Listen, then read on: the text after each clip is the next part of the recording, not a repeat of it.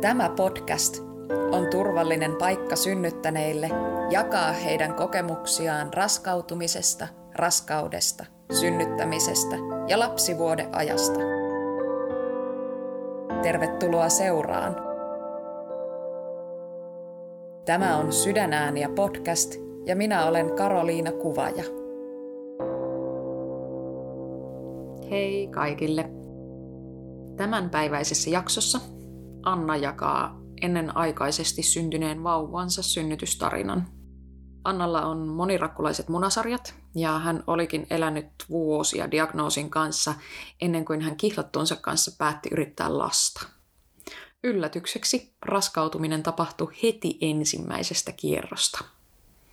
Annan isoveli oli syntynyt 80-luvulla raskausviikolla 30+ ja kuoli päivän ikäisenä. Tämä tieto väritti Annan raskautta, varsinkin kun hänellä alkoi ennakoivat supistukset jo ensimmäisellä kolmanneksella. Synnytys käynnistyy raskausviikolla 32+, mutta vuodenlevon ja lääkityksen ansiosta raskaus jatkui viikolle 35 asti, kunnes synnytys lopulta käynnistettiin. Käynnistetty synnytys oli nopea ja kokemus kokonaisuutena raskas. Vauva joutui olemaan tehohoidossa bilirubiinien ja sydämen mahdollisten ongelmien takia, ja Anna kulki kotiuduttuaan sairaalan ja kodin väliä päivittäin. Anna sai lopulta vauvan kotiin 10 päivän ikäisenä. Sydänääniä podcast-sarjassa synnyttäneet kertovat kokemuksiaan omin sanoin. Sarja ei sisällä terveysneuvontaa, virallisia hoito-ohjeita tai synnytyksen ammattilaisten neuvoja. Jos sinua mietityttää jokin asia oman raskautesi tiimoilta, otathan yhteyttä terveydenhoitohenkilökuntaan. Hei Anna, mukavaa, että olet siinä.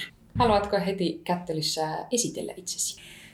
Olen Anna ja olen 34-vuotias ja 1 lapsen äiti.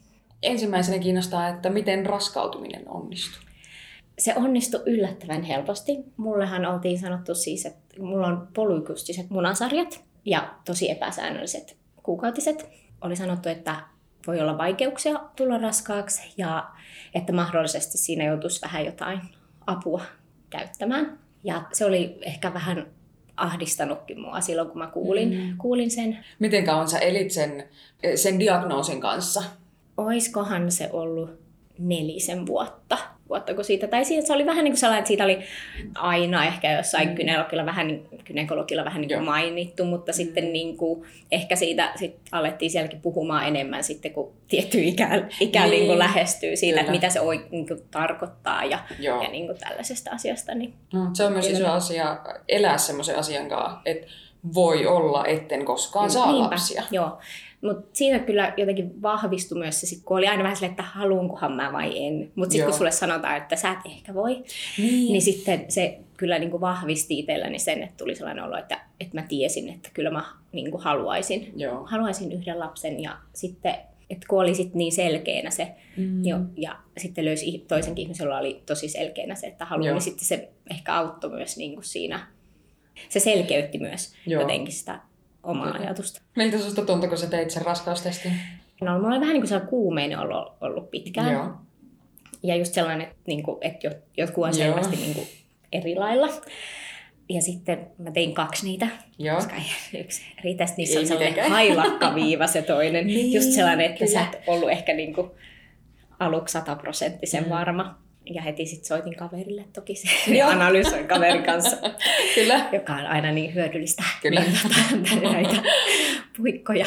Ja sitten ehkä mulla oli, se ei ollut sellainen, että mä niinku heti olisi ollut silleen, että yes. Tai enemmänkin silleen, että onko tämä nyt hyvä juttu. Me ei oltu kuitenkaan niin hirveän kauan oltu nykyisen puolison kanssa yhdessä. Ja sitten just niin vähän silleen, että mitäs jos tämä olikin joku alkuhuuman ehkä ajatus siltä toiselta. Tai silleen, että jännitti kertoa sille toiselle. Vähän niin kuin ehkä odotti, että haluaa niin kuin kuulla sen reaktion ennen kuin oikein ties mikä se oma reaktio on asiasta. Joo, miten hän reagoi? No aluksi hän oli töissä silloin, kun mä soitin. Just sellainen paikka, missä ei kerkeä keskustelemaan tai mitään pahin mahdollinen. Sitten se jäi vähän sellaiseksi lyhyeksi sit se jäi ehkä itselleenkin vielä vähän kaivertamaan silleen se asia, mutta sitten kun me päästiin niinku keskustelemaan yhdessä ja hän oli iloinen siitä asiasta, niin sitten itsekin uskalsi olla. Vaikka mulle tuli sellainen outo, mua jännitti kertoa mun vanhemmille. Mulle tuli sellainen olo, että mä oon joku teini-ikäinen, joka tekee sen niinku testin. Tiedätkö silleen, niinku, että ups, niinku, että, Kyllä. mutta joo, sitten kun päästiin keskustelemaan siitä yhdessä ja päästiin olemaan iloisia siitä yhdessä, niin sitten oli hyvillä mielin. Miten sun raskaus sujuu? Mulla oli aluksi vähän niin kuin oli migreeniä ja sellaista pahoinvointia siinä aluksi. Ja mulla aika äkkiä alkoi tulemaan noita sellaiset kovettu se maha. Niin kuin ennakoivia supistuksia. Joo. Että ne nyt ei varsinaisesti just tuntunut supistukselta, mutta sellaisen, että niinku, just että ei tuntunut, että se on niin kuin kuuluisi ehkä tapahtua noin. Ja sitten mun äiti sai raskausviikolla 30, niin kuin mun isoveljen, joka menehtyi sitten päivän ikäisenä. Niin sitten kun tästä puhuttiin siellä neuvolassa ja muuta, niin sitten mä pääsin sellaiseen tarkkailuun kerran kuussa aina. Käytiin ultraamassa. Että oliko mitään tietoa, että miksi se äitisi synnytys oli käynnistynyt niin aikaisin? Mä en ole hirveästi meidän äitin kanssa puhunut, tai mä en ole ymmärtänyt välttämättä niitä, tai jos on sanonut jotain lääketieteellisiä termejä, mutta jotain niin kuin oli kohdussa, mikä sitten niin kuin, mitä leikattiin pois, ja sitten sen jälkeen se on raskautunut minulla. Et sen takia, että ilmeisesti sellainen niin kuin on perinnöllistä, tällaiset asiat, ennenaikaiset synnytykset ja muuta, niin sitten olin tavallaan sellainen, että pääsin niin kuin joka kuukausi käymään siellä, että katsottiin, että paikat on kiinni vielä ja muuta. Sitten kun siihen pääsi siihen, että oli kerran kuussa niitä ultria, niin sitten mulla oli ihan hyvä olo. Mutta ennen sitä, kun niin kuin tuntui, että ei niin kuin tarkkailtu sitä, niin sitten se oli vähän ahdistavaa. Kun tunsi just, että niin kuin, että ei vielä kuulu 4 kuukaudella silleen supistaa hirveästi. Niin, ja sitten kävin itsekin niin kuin joskus ihan omalla rahalla siinä alussa. Tärkeintä on just mun mielestä se, että myös se, että se oma mieli pysyy sellaisena rauhallisena niin kuin kaikkien hyvinvoinnille. Mutta sulla ekalla kolmanneksella oli niitä migreenejä. Helpottiko missään vaiheessa? Oliko toinen seesteinen kolmannes? Se oli seesteisempi kyllä silleen, niin kuin, että ne oli ne oli enemmän sitä niin kuin siihen alkuun. Kai se keskiväli oli sellainen, että me käytiin puolison kanssa parilla reissullakin. Että siinä oli parempi olo ja sitten aina just ennen reissua kävin, just ennen toista reissua kävin omalla rahalla vielä tsekkauttaa, että kaikki on kunnossa ja aina selvitin niiden kanssa jo etukäteen kaikki, että jos jotain tapahtuu, niin minne soitetaan ja minne mennään ja tälleen näin. Niin se ehkä oli kanssa sitä omaa pään sisäistä rauhaa. Miten sä valmistauduit synnytykseen? Mua ei silleen pelottanut se. Tai että mua ei niinku ollut sellainen, että mä tiedostin, että ilmeisemmin se sattuu. Kaikista kuulosta päätelen. Mutta mulla jotenkin se kipu ei pelottanut mua etukäteen. Se jotenkin päässä ajattelin, että se liittyy siihen asiaan niin vahvasti. Mä luin tosi paljon niinku just synnytyskertomuksia netistä. Ja otin selvää erilaista niinku kivun lievitysjutuista, niinku luin siihen synnytyksen eri vaiheista ja kävin niillä tunteja, mitä neuvola jotain järjestää. Kerkesinkö mä yhdellä vai 2 käydä? Ei niitä ole kuin varmaan 4. Ehkä niitä oli, mutta niillä. Ja sitten niitä ultria, missä mä kävin, niin kuin se oli aina sanonut se lääkäri jotenkin, että sit kun päästään viikolle 32, niin sitten ei ole mitään hätää. Ja mulla oli se päässä tosi vahvasti. Ja se oli just silloin viikolla 32, taisi olla viimeinen se tarkkailu, ultra, mihin mä kerkesin. Ja sitten se sanoi se lääkäri, että kaikki paikat on vieläkin, ei ole mitään niin kuin merkkejä, että tulisi ennenaikaisesti tai mitään tällaista. Ja sitten oli jotenkin sellainen, niin kuin, että kohta on se, niin, nyt on se 32 ja ei ole mitään, että nyt kaikki on sitten kunnossa olo. Niin sitten siitä pari päivää sen ultra jälkeen, niin sitten alkoi niin kuin tuntua tosi niin kuin jännältä. Mä olin sellaisessa teatteriesitystä katsomassa. Niin se oli tosi vaikea istua siinä penkissä ja tuntui sellaista jotain kipua. Mä yritin niin kuin vaihtaa asentoa ja olisi varmaan pitänyt lähteä pois, mutta ehkä se oli joku suomalainen minussa, kun oli että sä et voi lähteä täältä kesken nousta tästä näin lähteä. Niin pois, niin siinä iltana niin musta tuntuu, että tuli se limatulppa sitten. Jälkeenpäin sit ilmeisesti selvisi, että se oli vähän niin kuin revennyt se istukka. Mä mietin, että aina miettinyt, että liittyykö se siihen, koska se ei tuntunut supistelulta. Joo. Niin, että se oli semmoista terävämpää? Niin, joo. Että se oli, mä luulen, että mä oon huonossa asennossa ja joku on niin kuin huonosti, että se ei ollut sellaista niin kuin supistavaa kipua, vaan niin kuin sellainen epämiellyttävä, terävämpi. Mutta sitten se meni ohi. Nousin sieltä seisomaan tälleen. Mä ajattelin, että ei mitään. Ja sitten tosiaan silloin yöllä sitten huomasin, että niin kuin se on ilmeisesti saanut jotain aikaan. Mä mun mielestä ehkä saatoin soittaa siitä silloin jonnekin sinne sairaalan synnytyspäivystysjuttuun ja ne oli vaan silleen, että tarkkaile. Ja sitten meni niin kuin, olisiko 3 päivää. Mulla oli siinä päivänä neuvolakäynti ja sitten olisi ollut taas joku perhevalmennus siihen päälle. Ja siinä niin kuin aamuna mies oli töissä vai salilla, mä kävin suihkussa, tulin sieltä suihkusta pois ja niin kuin sitten seisoin keittiössä kylpytakki päällä ja yhtäkkiä tuli sellainen fush, niin kuin litra vettä kaadettiin siihen lattialle. Tällainen klassinen niin kuin elokuvatyylinen, niin kuin, mitä usein sanotaan, että ei harvoin se kuulemma niin menee kyllä. loppupeleissä. Ja sitten olin siinä alussa, että pissasinko mä just tähän lattialle, että, niin kuin, että mitä tapahtuu. Ja sitten oli silleen, että ei, että kyllä mä olisin ehkä jotenkin niin kuin tuntenut sen omassa kehossani, jos näin olisi tapahtunut. Niin taas soitin sinne päivystykseen, siellä taas sanottiin, että taittele paperi pikkuhousuihin. Ja ehkä se oli valkovuotoa. Silleen, että nyt ei kyllä ollut, mutta tein niin kuin sitten sieltä sanottiin, että onneksi oli se neuvola, koska me mentiin sitten niin kuin miehen kanssa sinne neuvolaan ja se neuvola, mä kerroin niin kuin tästä näin, niin sanoi, että kuulostaa kyllä nyt siltä, että ne on enemmänkin ollut ne vedet ja että selvästi mun maha oli niin kuin silleen alhaalla yhtäkkiä, että se roikkui mun niin kuin silleen jalkojen välissä eri lailla. Että hän kirjoittaa sulle niin kuin sellaisen lähetteen, että sä pääset sinne, mä en tiedä taas mikä sen nimi on, sellainen, missä ne ottaa vastaan tavallaan tarkkailuttaa käyrät ja joku tällainen siellä sairaalalla kuitenkin.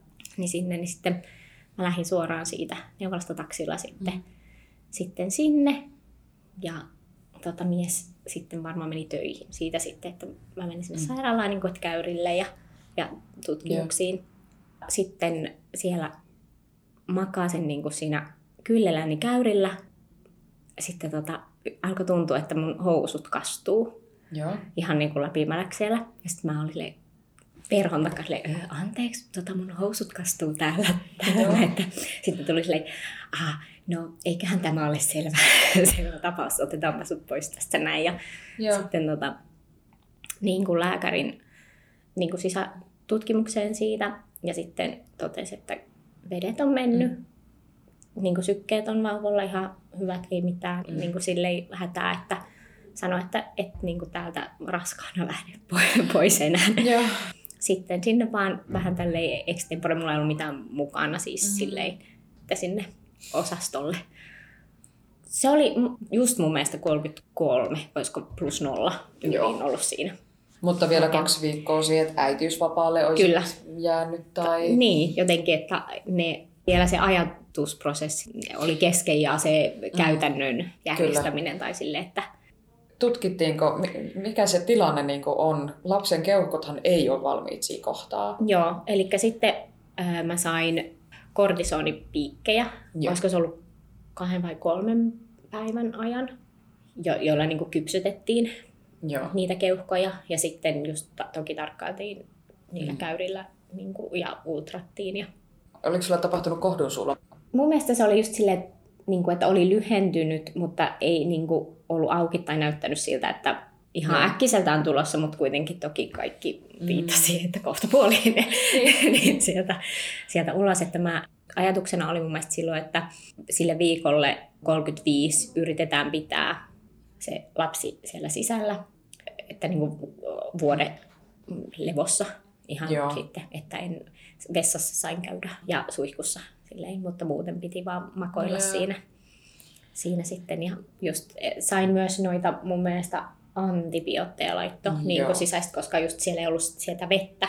Toki sinne tuli koko ajan uutta vettä kohtuun, mutta ei ollut niin kuin, että ei mitään tulehdusta tuu sille. Niin kuin se on koko ajan auki. Niin, se on niin siellä silleen sellaisessa tyhjässä säkissä. Niin kuin, että se oli myös, että sitä, niin kuin just tuli sitä vettä sinne lisää, että sit sitä aina tuli ulos. Niin kuin silleen, että vaipat oli jo siinä vaiheessa. Mulle tuli hyvin tutuksi siellä. Sait sä olla semmoisessa huoneessa, missä oli muita raskaana olevia siikohtaa? Joo, olin, että se oli just sellainen siipi, missä oli 2 hengen huoneita, missä oli eri vaiheissa olevia just silleen osa siirtymässä niin kuin synnyttämään. Ja osa just silleen huonekaverina oli kanssa sellainen, jolta niin kuin meinasi syntyä ennenaikaisesti. Mä sanoin heti miehelle, että hän ilmoittaa kaikille ja hän on kontaktissa kaikkiin. Että mä en halunnut. Mä katsoin siellä varmaan kaikki Gilmoren tytöt mun puhelimesta ja halusin olla jotenkin ihan eri maailmassa. Jotenkin se, kun ties myös, miten oli käynyt meidän äitille, niin oli tosi... Yritin olla ajattelematta kaikkea. Olla sellaisessa omassa kuplassa. Mutta sä siis kerkisit olla 10 päivää siellä osastolla. Joo. Sulla on huonekaverit vaihtuu. Kyllä mä olin se tyyppi, joka sit kertoo siellä kaikille uusille tulijoille, tuolta sit löytyy kuule ja sit sieltä voi käydä hakemassa. Ja muistan nimeltä ne hoitajat tyyliin just silleen. Ja aamupala on tähän aikaan. Kyllä, ja sitten sit vinkkinä. Muista pitää jäätelöä jälkiruoaksi. Niinpä, että saat sitten. Uskomatonta. Joo, siellä niissä sairaalavaatteissa elin. Kyllä. Tuli jo sellainen oma rutiini sinne vähän niin sinne. Mitäs tänään on ruokana? Sen niin kuin ympärillä pyöri aika paljon ne ajatukset sitten siellä. Mutta onneksi mies kävi niin kuin joka päivä siellä aina muuten kuin sen ajan, kun oli töissä tai nukkui, niin hengas siellä. Joo, kyllä. Ja sitten sä pääsit sinne 35 plus. Joo, ja sitten kun oltiin päässyt sinne niin kuin 34 viikolle, niin sitten ei enää niin kuin yritetty tavallaan pitää sitä vauvaa siellä sisällä. Ja sitten niin kuin 35 kun tuli, niin sitten käynnistettiin tabletilla tai 4. siitä. Mulla oli se, että kun mä olin sanonut, että mä toivon, että sillä lääkkeellä ei niin käynnistettäisiin, että jos on jotain muita vaihtoehtoja, niin sitten se vaan vähän niin kuin tuotiin mulle ilman, että niin kuin sanottiin, että koska ei pysty muilla, niin tämä on niin kuin se ainoa, tai jotenkin, että se oli vähän sellainen, että mulle tuli sellainen, että kuka ei selittänyt mulle, miksi niin kuin päädyttiin siihen. Mun mielestä se oli puolilta päivin, kun mä sain sen lääkkeen. Ja heti oli silleen, tiedätkö, kun nielasit sen lääkkeen, sitten olet silleen, että nyt. Ja mitään ei tapahdu. Sitten olin, olikohan se jotain niin kuin kello jotain 5. Sitten iltapäivällä sanoin meille, että mennään käymään tuolla kahvilassa siellä vähän käppäilemässä alhaalla. Ja sitten päästiin sinne ja sitten mä olin silleen, että mennään takaisin. Sitten alkoi yhtäkkiä niin kuin tuntua niin kuin supistukset ja ne tuli aika äkkiä aika niin kuin voimakkaiksi. Ja sitten vielä silleen hauskasti, että mulle tuli niin kuin 2 supistusta tavallaan peräkkäin. Ja sitten oli vähän pidempi väli. Ja sitten taas niin kuin silleen 2. Että niin kuin tosi jotenkin epäsäännöllistä tai silleen niitä. Niin sitten, olisiko se ollut jo sit siinä 6 maissa, kun se hoitaja tuli sitten tarkistaa, kun puhisin siellä, että nyt kuulostaa siltä, että voitaisiin katsoa, että mitä täällä tapahtuu. Ja sitten se oli silleen, että sä oot 3 senttiä auki, että nyt sitten mennään tonne salin puolelle Joo. ja tästä lähdetään ja sitten ne minut sinne kärräsi niin kuin sinne. Silloin oli kello suunnilleen... Mun mielestä se oli joskus, olisiko se ollut 6 aikaan. Joo. Että siitä kun 5 alkoi ne supistukset. Kyllä. Niin sitten... Aika nopeaa. Joo, se oli. Joo. Mulla oli koko niin kuin sen synnytyksen ajan just sellainen olo, että ne asiat tapahtuu liian nopeasti. Joo. Ja että mun kroppa ei jotenkin kerkee siihen mukaan. Kyllä. Että toki, koska ei ollut sille ehkä luonnollinen tapa, millä se lähtee käyntiin. Niin kuin ne omat hormonit, jotka aiheuttaa sen. Joo. Ja sitten myös kaikki toi alku, että sä oot ollut 10 päivää siellä osastolla makaamassa. Niin. Että sä et ole voinut fyysisesti myöskään niinku valmistautua siihen millään tavalla. Joo. Miten sä otit ne supistukset vastaan? No alussa jotenkin pystyi hyvin olemaan siinä kontrollissa ja sinut sen niin kuin kanssa, mutta sitten ne tosi nopeasti sitten siellä salin puolella alkoi muuttua sellaiseksi, ja varsinkin kun ne tuli niin kuin ne 2 peräkkäin. Joo. Sitten aloin olla silleen, että että jotain kivun lievitystä tässä voisi saada. Ja sitten mä muistan, että se kätilö sanoi, että että voitaisiin laittaa tällainen puudutuspiikki. Mä olin silleen, ei. Ei jotain ihan nyt niin kuin olkaan se kunnolla. Että tuli tosi nopeasti sitten sellainen, että ja jotenkin myös se ajatus siitä, että tämä on niin alussa nyt tämä synnytys, jos tämä nyt jo tuntuu tältä, niin mä en miltä se tuntuu sitten, niin kuin, että nyt vaan kaikki valmiuteen, niin kuin mitä. Ja sitten aluksi oli sellainen vanhempi kätilö, joka oli sellainen vähän rempsee. Koin sellaisen, että tämä on niin kuin hyvä tyyppi, tämä on mun kätilö. Sitten häneltä loppui työvuoro siinä heti alkuun, aika alkuun. Ja sitten sinne tuli vähän sellainen nuorempi henkilö, joka puhui kirjakieltä. Ja hän on varmaan siis ihan niin kuin tosi osaava ihminen, mutta jotenkin se, kuin se tilanne vaatisi tasan sellaisen enemmän kuin ammattimaisen ihmisen sulle sopivan ihmisen kyllä, jotenkin. Niin mua harmitti niin paljon, että se lähti se niin kuin hieman savolaishenkinen kätilö sieltä pois. Ja niin kuin, sitten jotenkin se vaan niin kuin oli niin eri tyylinen henkilö kuin mä. No, mutta sä sait sitten epiduraalin, kyllä, ja ilokaasua, että se tuntui ihanalta, kun se alkoi vaikuttaa se epiduraali.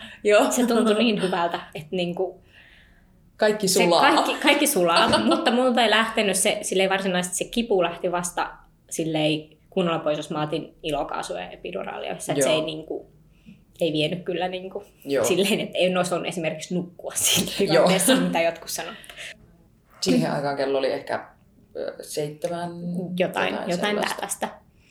Sitten siinä niin kuin odoteltiin mun mielestä tunti suurin piirtein. Miten olit se pitkällä Mä olin kyljellään siinä.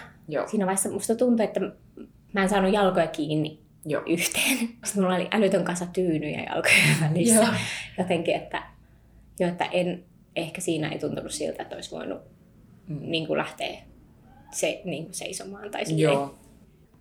Ja sitten se hävisi se vaikutus siitä ja sitten tuli tsekkaa se kätilö, niin sitten mä olin täysin auki. niin kuin eli se oli ollut 3 senttiä silloin 5 ja sitten tää on ehkä niin kuin 8-9 aikaa. Joo, jotain sellaista. Mä mietin, että se jotenkin ehkä silleen rentoutti myös se niin kuin epiduraali silleen, että se saattoi edesauttaa myös sitä, että miksi niin kyllä pääsi siellä hetkeksi rentoutumaan. Kyllä. Mutta tosi nopeasti tuntui, että tapahtui. Sanottiin tosiaan, että sit, kun tuntuu siltä, niin saa niin kuin työntää, mutta ei hirveästi tuntunut siltä. Tai mä oon jälkeenpäin ajatellut, että ei varmaan tuntunut, mutta siinä kun sanottiin jotenkin se, niin sitten mä jotenkin etin sitä tunnetta, tiedätkö, silleen, että onko tämä se? Mutta se ei ollut, että mä tunsin, että mun pitää työntää. Kyllä. Mutta mä tunsin vaan, että jotain on siellä niin kuin tulossa. Sitten taas vähän niin kuin odoteltiin siinä ja katseltiin. Ja sitten sanottiin, että voit vähän niin kuin koittaa työntää, että katsotaan tapahtuuko mitään. Ja mä olin, niin kuin, just olin siinä selälläni ja sanoin, että tämä ei ole oikein jotenkin hyvä asento.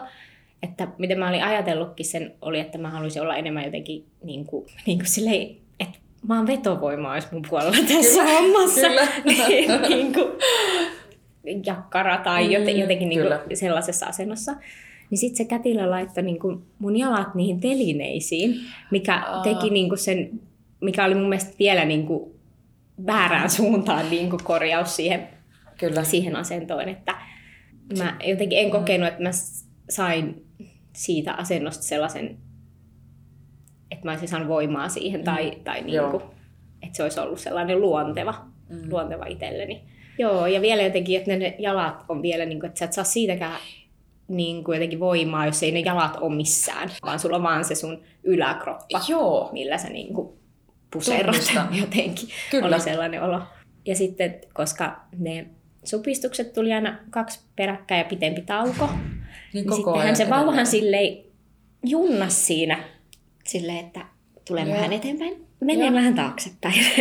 Niin kuin, että ehkä jos ne olisi ollut aina niin kuin tietyn väliajoin yksi supistus, niin sitten se olisi edennyt ehkä paremmin. Niin sitten sanoo se kätilö, että hän tekee sen episiotomian. Ja että varmaan hakee lääkärit, varmaan imukupilla vähän autetaan tätä tilannetta. Se oli näin ollen tässä kohtaa ollut ehkä tunnin ponnistamassa. Jotain, joo. Mun mielestä nyt alkoi niin kuin olla aika se H-hetki siinä lähellä. Ja joo, mä olin siis just sanonut siinä, että, mä en tiedä, mitä mun pitää tehdä. Jotenkin kun mulla ei ollut sitä sellaista sitä ponnistuksen tarvetta. Niin oli tosi niin kuin, että mitä mä työnnän tässä näin, minne mä työnnän ja jotenkin huonossa asennossa vielä niin kuin siinä. Joo, se teki mulle sen ja sitten se haki sen lääkäri ja se lääkäri katsoi ja sanoi, että eihän tässä mitään imukuppia tarvitse. Mä haen tuolta toisen tyypin vielä vähän työntää tuosta mahan päältä ja sieltähän se tulee sitten. Ja sitten loppupeleissä oli yksi työns mahan päältä, lääkäri veti ja sitten se yksi hoitaja vielä piti jotenkin mun jalkoja. Tai jotenkin niin kuin sieltä siinä kiinni. Ja sitten sieltä tuli lapsi. Jotenkin siinä vaiheessa mulla oli ehkä enemmän sellainen, että kunhan nyt tulee ulos olo. Ja jotenkin se, miten se lääkäri sanoi sen asian, oli sellainen, että eihän niin kuin, siitä se ilmapiiri muuttui mulle jotenkin sellaiseksi, että no niin, että nythän tästä näin vaan tälleen. Näin, kun oli ollut niin jotenkin hämmentynyt, että mä en osaa tai mitä nyt joku tulee sinne ja sanoo, että ei kato nyt se. Niin sitten se oli jotenkin ehkä niin kuin hyvä. Ainoa, mikä mua ärsytti oli se, että se oli tehnyt sen episiotomian, mä annan sanan, niin kuin vähän niin kuin turhaan, koska sitä ei olisi tarvinnut tehdä, koska ei käytetty sitten sitä imukuppia. Ja se oli sellainen asia, mikä kipeytyi mulla aika pahasti sitten jälkeenpäin. Mutta mä olin myös jotenkin tosi hämmentynyt niin kuin siinä tilanteessa, että sitten niin kuin tuli se vauva ja laitettiin mun itki heti. Ja sitten mä muistan, että mä katsoin niin kuin mun miestä, joka kanssa itkee siinä. Ja mä oon vähän niin kuin sellainen, että niin kuin mä en tiedä, mitä täällä tapahtuu. Niin kuin sieltä se työnnettiin ulos, mun mies itkee, vauva itkee. Siitä tuli toki hyvä, koska ei voinut tietää myöskään, mitä se kuitenkin niin kuin sen verran pienellä viikolla, että onko ne keuhkot kehittynyt ja kaikki tällaiset. Niin. Ja sitten laitettiin siihen mun vatsan päälle ja sitten mä vaan näin sen silleen ylhäältä päin, joka näytti sellaista limaiselta kiiviltä se pää siinä. Ja mä olin vaan niinku, mä muistan siitä lähinnä vaan sellaisen hämmennyksen siitä tilanteesta, että kun kaikki, tai monelta on kuullut sellaisen niinku rakkaus, lämpö ja kaikki tällaiset, niin mä vaan muistan niinku sen, että mä en oikein ollut kartalla, mitä siinä niinku oli tapahtunut.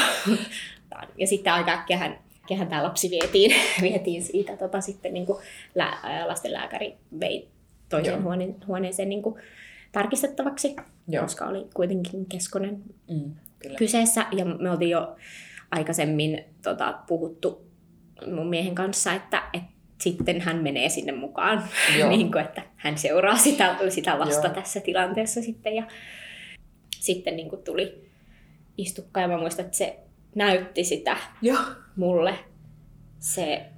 Mä en tiedä, oliko se lääkäri vai se kätilö. ja sanoi, että onpa hassun muotoinen, koska se oli sellainen sydämen muotoinen. Jälkeenpäin siis selvinnyt, että se oli vähän revennyt yhdestä kohtaa. Aivan. Niin että onpa siihen muotoinen, että tämä menee, lähetetään eteenpäin, että selvitetään. Ja sitten se parsi mua se kätilö. Ja sitten mä muistan, kun mun mies aina tuli sieltä huoneesta kertomaan, mulle silleen hyppeli. Niin vierestä huoneesta silleen, että nyt tapahtuu tällaista. Ja sitten se hyppeli sinne takaisin. Ja sitten mä olin sinne, mua niin ommellaan siinä. Ja se oli tosi jotenkin koominen samalla ja vieläkin oli vähän hämmentynyt ja tälleen näin se tilanne oli tosi erikoinen. Näki siitä miehestä, että kaikki on hyvin sen lapsen kanssa. Mä en tiedä, että oli samaan aikaan niin kuin myös silleen, että sua tavallaan tikataan siinä ja on ollut sellainen olo, että sä et ole itse päässyt tähän niin kuin mukaan. Tai just se sun kroppa ei ole niin kuin enemmänkin sellainen olo, että se kohta niin kuin pitäisikö alkaa ja se onkin jo ohi. Tai niin kuin sellainen olo. Ja lapsi tuotiin niin kuin siihen viereen. Mä muistan, että mä yritin käydä suihkussa, mutta multa lähti jalat alta niin kuin joka kerta, että mä en päässyt siitä niin kuin pois. Niin hänet tuotiin siihen viereen ja hän oli niin pieni. Tai siis niin kuin muun näkökulmasta mä en ole nähnyt ihan vastasyntynyttä, varmaan ollut edes nähnyt. Ja hän oli 2 kiloa 250 grammaa paino. Ja just sellainen pieni ja meistä molemmista tuntui, että me ei niinku uskalleta suurin piirtein niinku nostaa, että menee rikki. Tälleen. Ja sitten vähän niin kuin rohisi se hengitys. Niin siitä me sanottiin sitten, että kun me oltiin niin kuin jääty siihen 2 ja syötiin jotain leipää, että onko normaalia kysyttiin, niin sitten sanottiin, että ei, että ehkä olisi parempi, että menee sinne teholle.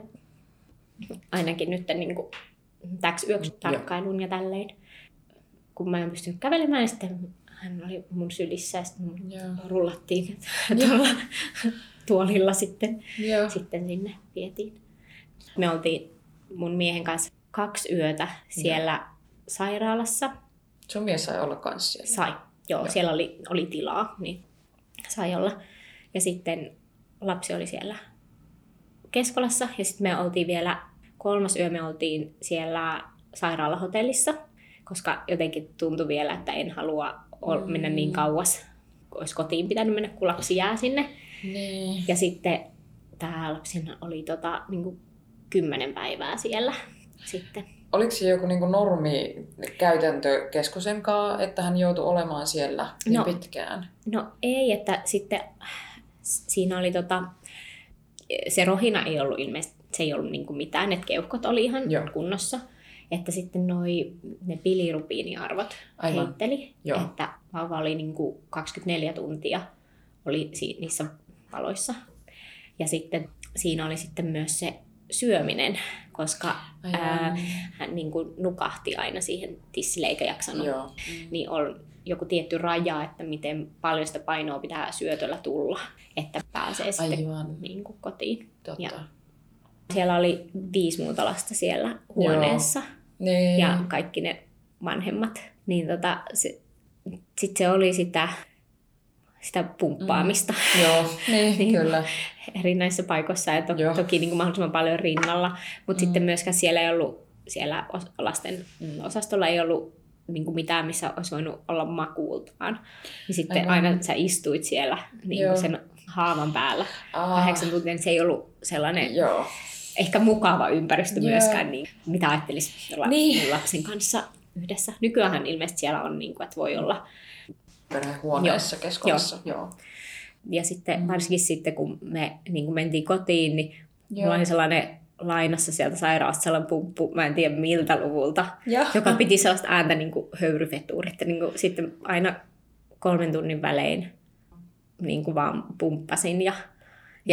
Alussahan se oli vaan, että tyyliin puristelin ja sitten mies keräsi ne helmet sellaiseen spruuttaan, mitä sieltä tuli aina. Herätti yöllä tekemään tämä toimenpide ja vietiin sellainen muutama milli aina sinne. Sairaalaan. Kyllä. Alussa ehkä oli olo, että oli niinku rauhallisempi mieli kuin jos se olisi ollut siinä vieressä ihan niinku ekat yöt, koska ajattelin, että se on niinku, kun ei tiedä oikein mikä kunto tai jos jotain hengityskatkoksia tulee tai jotain tällaista, että se on niin kuin ehkä jotenkin parempi paikka. Ja ei ollut ehkä vielä tullut sitä sellaista no toki oli silleen, että ihanaa ja tälleen, mutta ei ole sellaista niin kuin kiintymys. Että se oli ehkä vähän vasta niin kuin jonkun 4. päivän kohdalla, niin sitten kun piti lähteä niin kuin kotiin, niin ihan hirveä itku. Ja se, just se niin kuin tavallaan, että sä oot ihan tosi väsynyt, niin se päätös siitä, että mun on pakko mennä nukkumaan ja lähteä kotiin, vaikka täällä saisi olla vaikka koko yön, niin mun pitää päättää, että mä jätän tämän lapsen nyt tänne. Niin se oli aika tosi vaikeaa. Tai just se tasapainottaminen sen, että ihan hyväksyminen sen, että mäkin tarviin jotain. Tai niin kuin se, että on vaan pakko nyt lähteä kotiin syömään ja nukkumaan, että voi sitten tulla taas aamu 8 tänne. Varsinkin kun sitten vielä joutui 3 tunnin välein heräämään niin kuin pumppaamaan tälle. Ja aina sellaisessa litran lasipullossa toi sen montakohan milliä aina tuli, mikä sai sen sieltä, mikä tuotiin sitten sinne sairaalaan. Mä menin 2 bussilla aina joka aamu sitten sinne mies käveli yleensä perässä. Että hän sai kanssa töistä niin kuin vapaata, että me molemmat oltiin sitten päivät siellä hoitamassa. Joo. Tapahtuiko siinä sun maidon nousussa mitään semmoista, että nyt se vaikka alkoi nousemaan siinä aikana, kun se lapsi oli siellä? Kyllä sitä niin kuin alkoi tulemaan, mutta aika vähän. Että meillähän meni, että me päästiin täysimetykseen, niin meni 3 kuukautta. Että piti antaa vähän lisämaitoa. Että se jotenkin, että sitten alussa oli just se, että koska hän ei jaksanut ja nukahti, niin sitä niin kuin ei, niin kuin se määrä ei tietenkään kasvanut sitten niin paljon. Ja sitten taas, kun se määrä ei ollut vielä tarpeeksi isosti jossain vaiheessa, niin kuin se oli aikamoinen savotta päästä siihen sitten. Ihan varmasti, mutta siis ihan mahtavaa, että pääsitte. No, että se oli tosi vaikeaa. Ja siis mulla ei ole todellakaan siis sellaista, etteikö voisi käyttää korviketta tai mitään tällaista, mutta että tällä meidän lapsella se vaan aiheutti niin kuin, tosi pahat vatsavaivat, niin sitten halusi tehdä sen työn. Ja sitten tosiaan, kun oli se 10 päivää, kun lapsi oli ollut siellä, niin sitten otettiin se nenämaaletku pois ja sitten se ensimmäisen kerran niin kuin, sai sieltä tissistä sen verran, kun pitää saada yhdellä niin kuin, imemällä ja vähän enemmänkin. Hänellä on, niin kuin, oli siellä sellainen tavallaan oma hoitaja, tai sille toki hoitaa muitakin, mutta joka oli niin kuin, se hänen oma. Ja se vielä sanoi silloin samana päivänä, että kyllä vielä ainakin 2 päivää pitää olla täällä. Ja sitten tuli se, niin kuin se lääkärikierros, ja sitten sanottiin, että joo, että te pääsette sitten, tänään pääsee sitten pois. Ja sitten se oma hoitaja tuli sanomaan, että taitaa olla vissiin täällä niin kuin tilan puutetta. Okei. Joka loi muuhun sellaisen, että eikö tämä oikeasti valmis tulemaan kotiin. Niin. Että onko niinku kaikki ok, että niinku, päästäänkö meidät vaan sen takia, että täällä ei ole tilaa. Että en tiedä, että oliko se niinku vaan totta vai niinku, mutta alussa oli just vähän ollut sellainen, että siinä ensimmäisenä päivänä, että kun niin kuin lapsi oli niin pieni, niin tosiaan jännitti se käsittely ja tällainen. Mutta sitten oli kyllä toisaalta siinä lopussa sellainen olo, että nyt vaan kotiin. Niin kuin, että haluan vaan, niin kuin, että nyt kaikki kotiin. Ja että niin kuin, kyllä me jotenkin pärjätään. Niin kuin, että nyt on jo aika päästä kotiin. Mutta sitten se ristiriita siihen, että että oma mitä hoitaja se sanoo. onkin joku vielä, voi tullakin jotain. Kyllä. Miten se kotona oleminen lähti? Miten te nukuitte ensimmäiset yöt? No aika lailla se oli sitä, että niin kuin varmisti koko ajan, että hengittääkö se. Kyllä. Just sitä, että jos se nukkuu pitkään, niin sitten on itse ihan paniikissa, että onko kaikki hyvin, ja sitten jos se ei nuku pitkään, niin sitten harmittaa ristiriitainen olo. Tunnistan. Ja sitten mä muistan, kun ehkä meidän äitikin sanoi, että on sellaisia patjoja tai jotkut, mitkä tunnistaa, että jos ei hengitä. Ja sitten mä vaan sanoin, että ei mitään sellaista, että nyt täytyy vaan jotenkin, sitten mä ehkä rupean vahtaamaan sitä, miettimään sitä vielä enemmän, että nyt vaan niin kuin aletaan niin kuin Niin, kyllä. elämään täällä. Mutta just se niin kuin tissilläolo oli se ongelma. Sitten niissä ekoissa punnituksissa ei ollut tullut ihan niin kuin se niin paljon painoa, kun pitäisi olla, ei mitenkään niin kuin tosi paljon vähemmän, mutta kuitenkin silleen, että sitten suositeltiin, että antaa lisänä. Joo. Niin kuin lisämaitoa sitten. Ja Oliko teillä se vaaka kotona, että te itse teitte sitä punnitusta? olikohan meillä, mun mielestä ehkä saattoi olla ensimmäiset. Joo. Niin kuin, joo, jopa se oli, sitä sanottiin jopa, että kotisairaala vähän niin kuin oli, että saatiin se niin kuin sieltä neuvolasta se vaaka. Sitten lainaa mun mielestä ensimmäiset päivät taisi olla, se vaaka. Ja sitten tämä neuvolan henkilökin sanoi vaan että jossain vaiheessa se pitää vaan niin sitten luopua siitä, alkaa niin kuin luottamaan siihen, mutta sitten ei ollutkaan tullut tosiaan sitä niin paljon sitä painoa, mitä piti, ja sitten annettiin sitä lisämaitoa, ja se oli aina ihan hirveän härdellinen, että se lämmittäminen, ja niin kun että se vauva huutaa, niin sitten siinä vaiheessa pitää ruveta lämmittämään sitä maitoa, ja niin kun se olisi ollut niin kätevää, että olisi vaan saada sen tissin sinne suuhun siinä vaiheessa valmiina, ja tälleen näin, mutta joo, ja sitten just se, että tuli sitten vauvalle ummetusta ja kaikkea siitä korvikkeesta ja testailtiin erilaisia, mikään ei sopinut ja sitten vaan niin. Aikamoinen alku. Oli, kyllä. Joo. Niin kuin kaikkinensa. No siis normaali jälkitarkastus oli. Joo.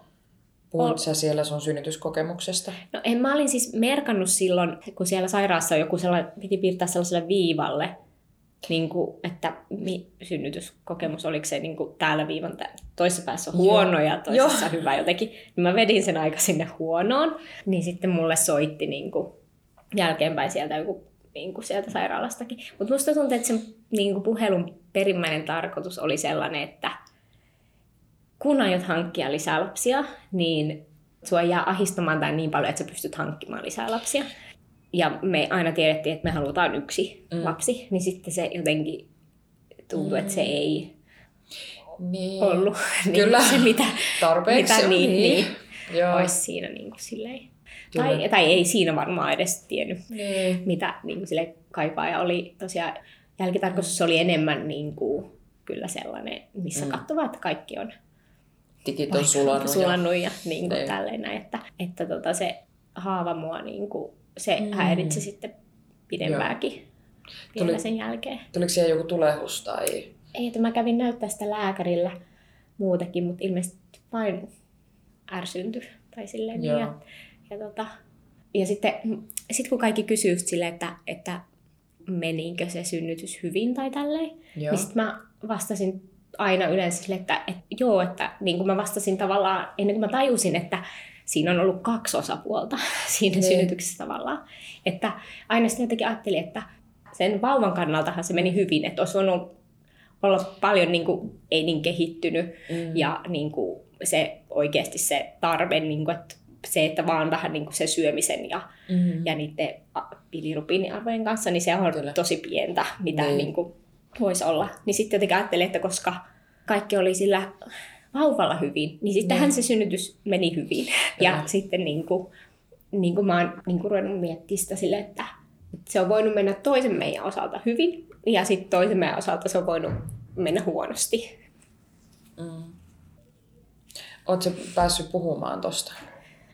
Tuntuu, että on tullut vasta niin kuin tosi niin kuin nyt, kun on ruvennut ajattelemaan niitä asioita.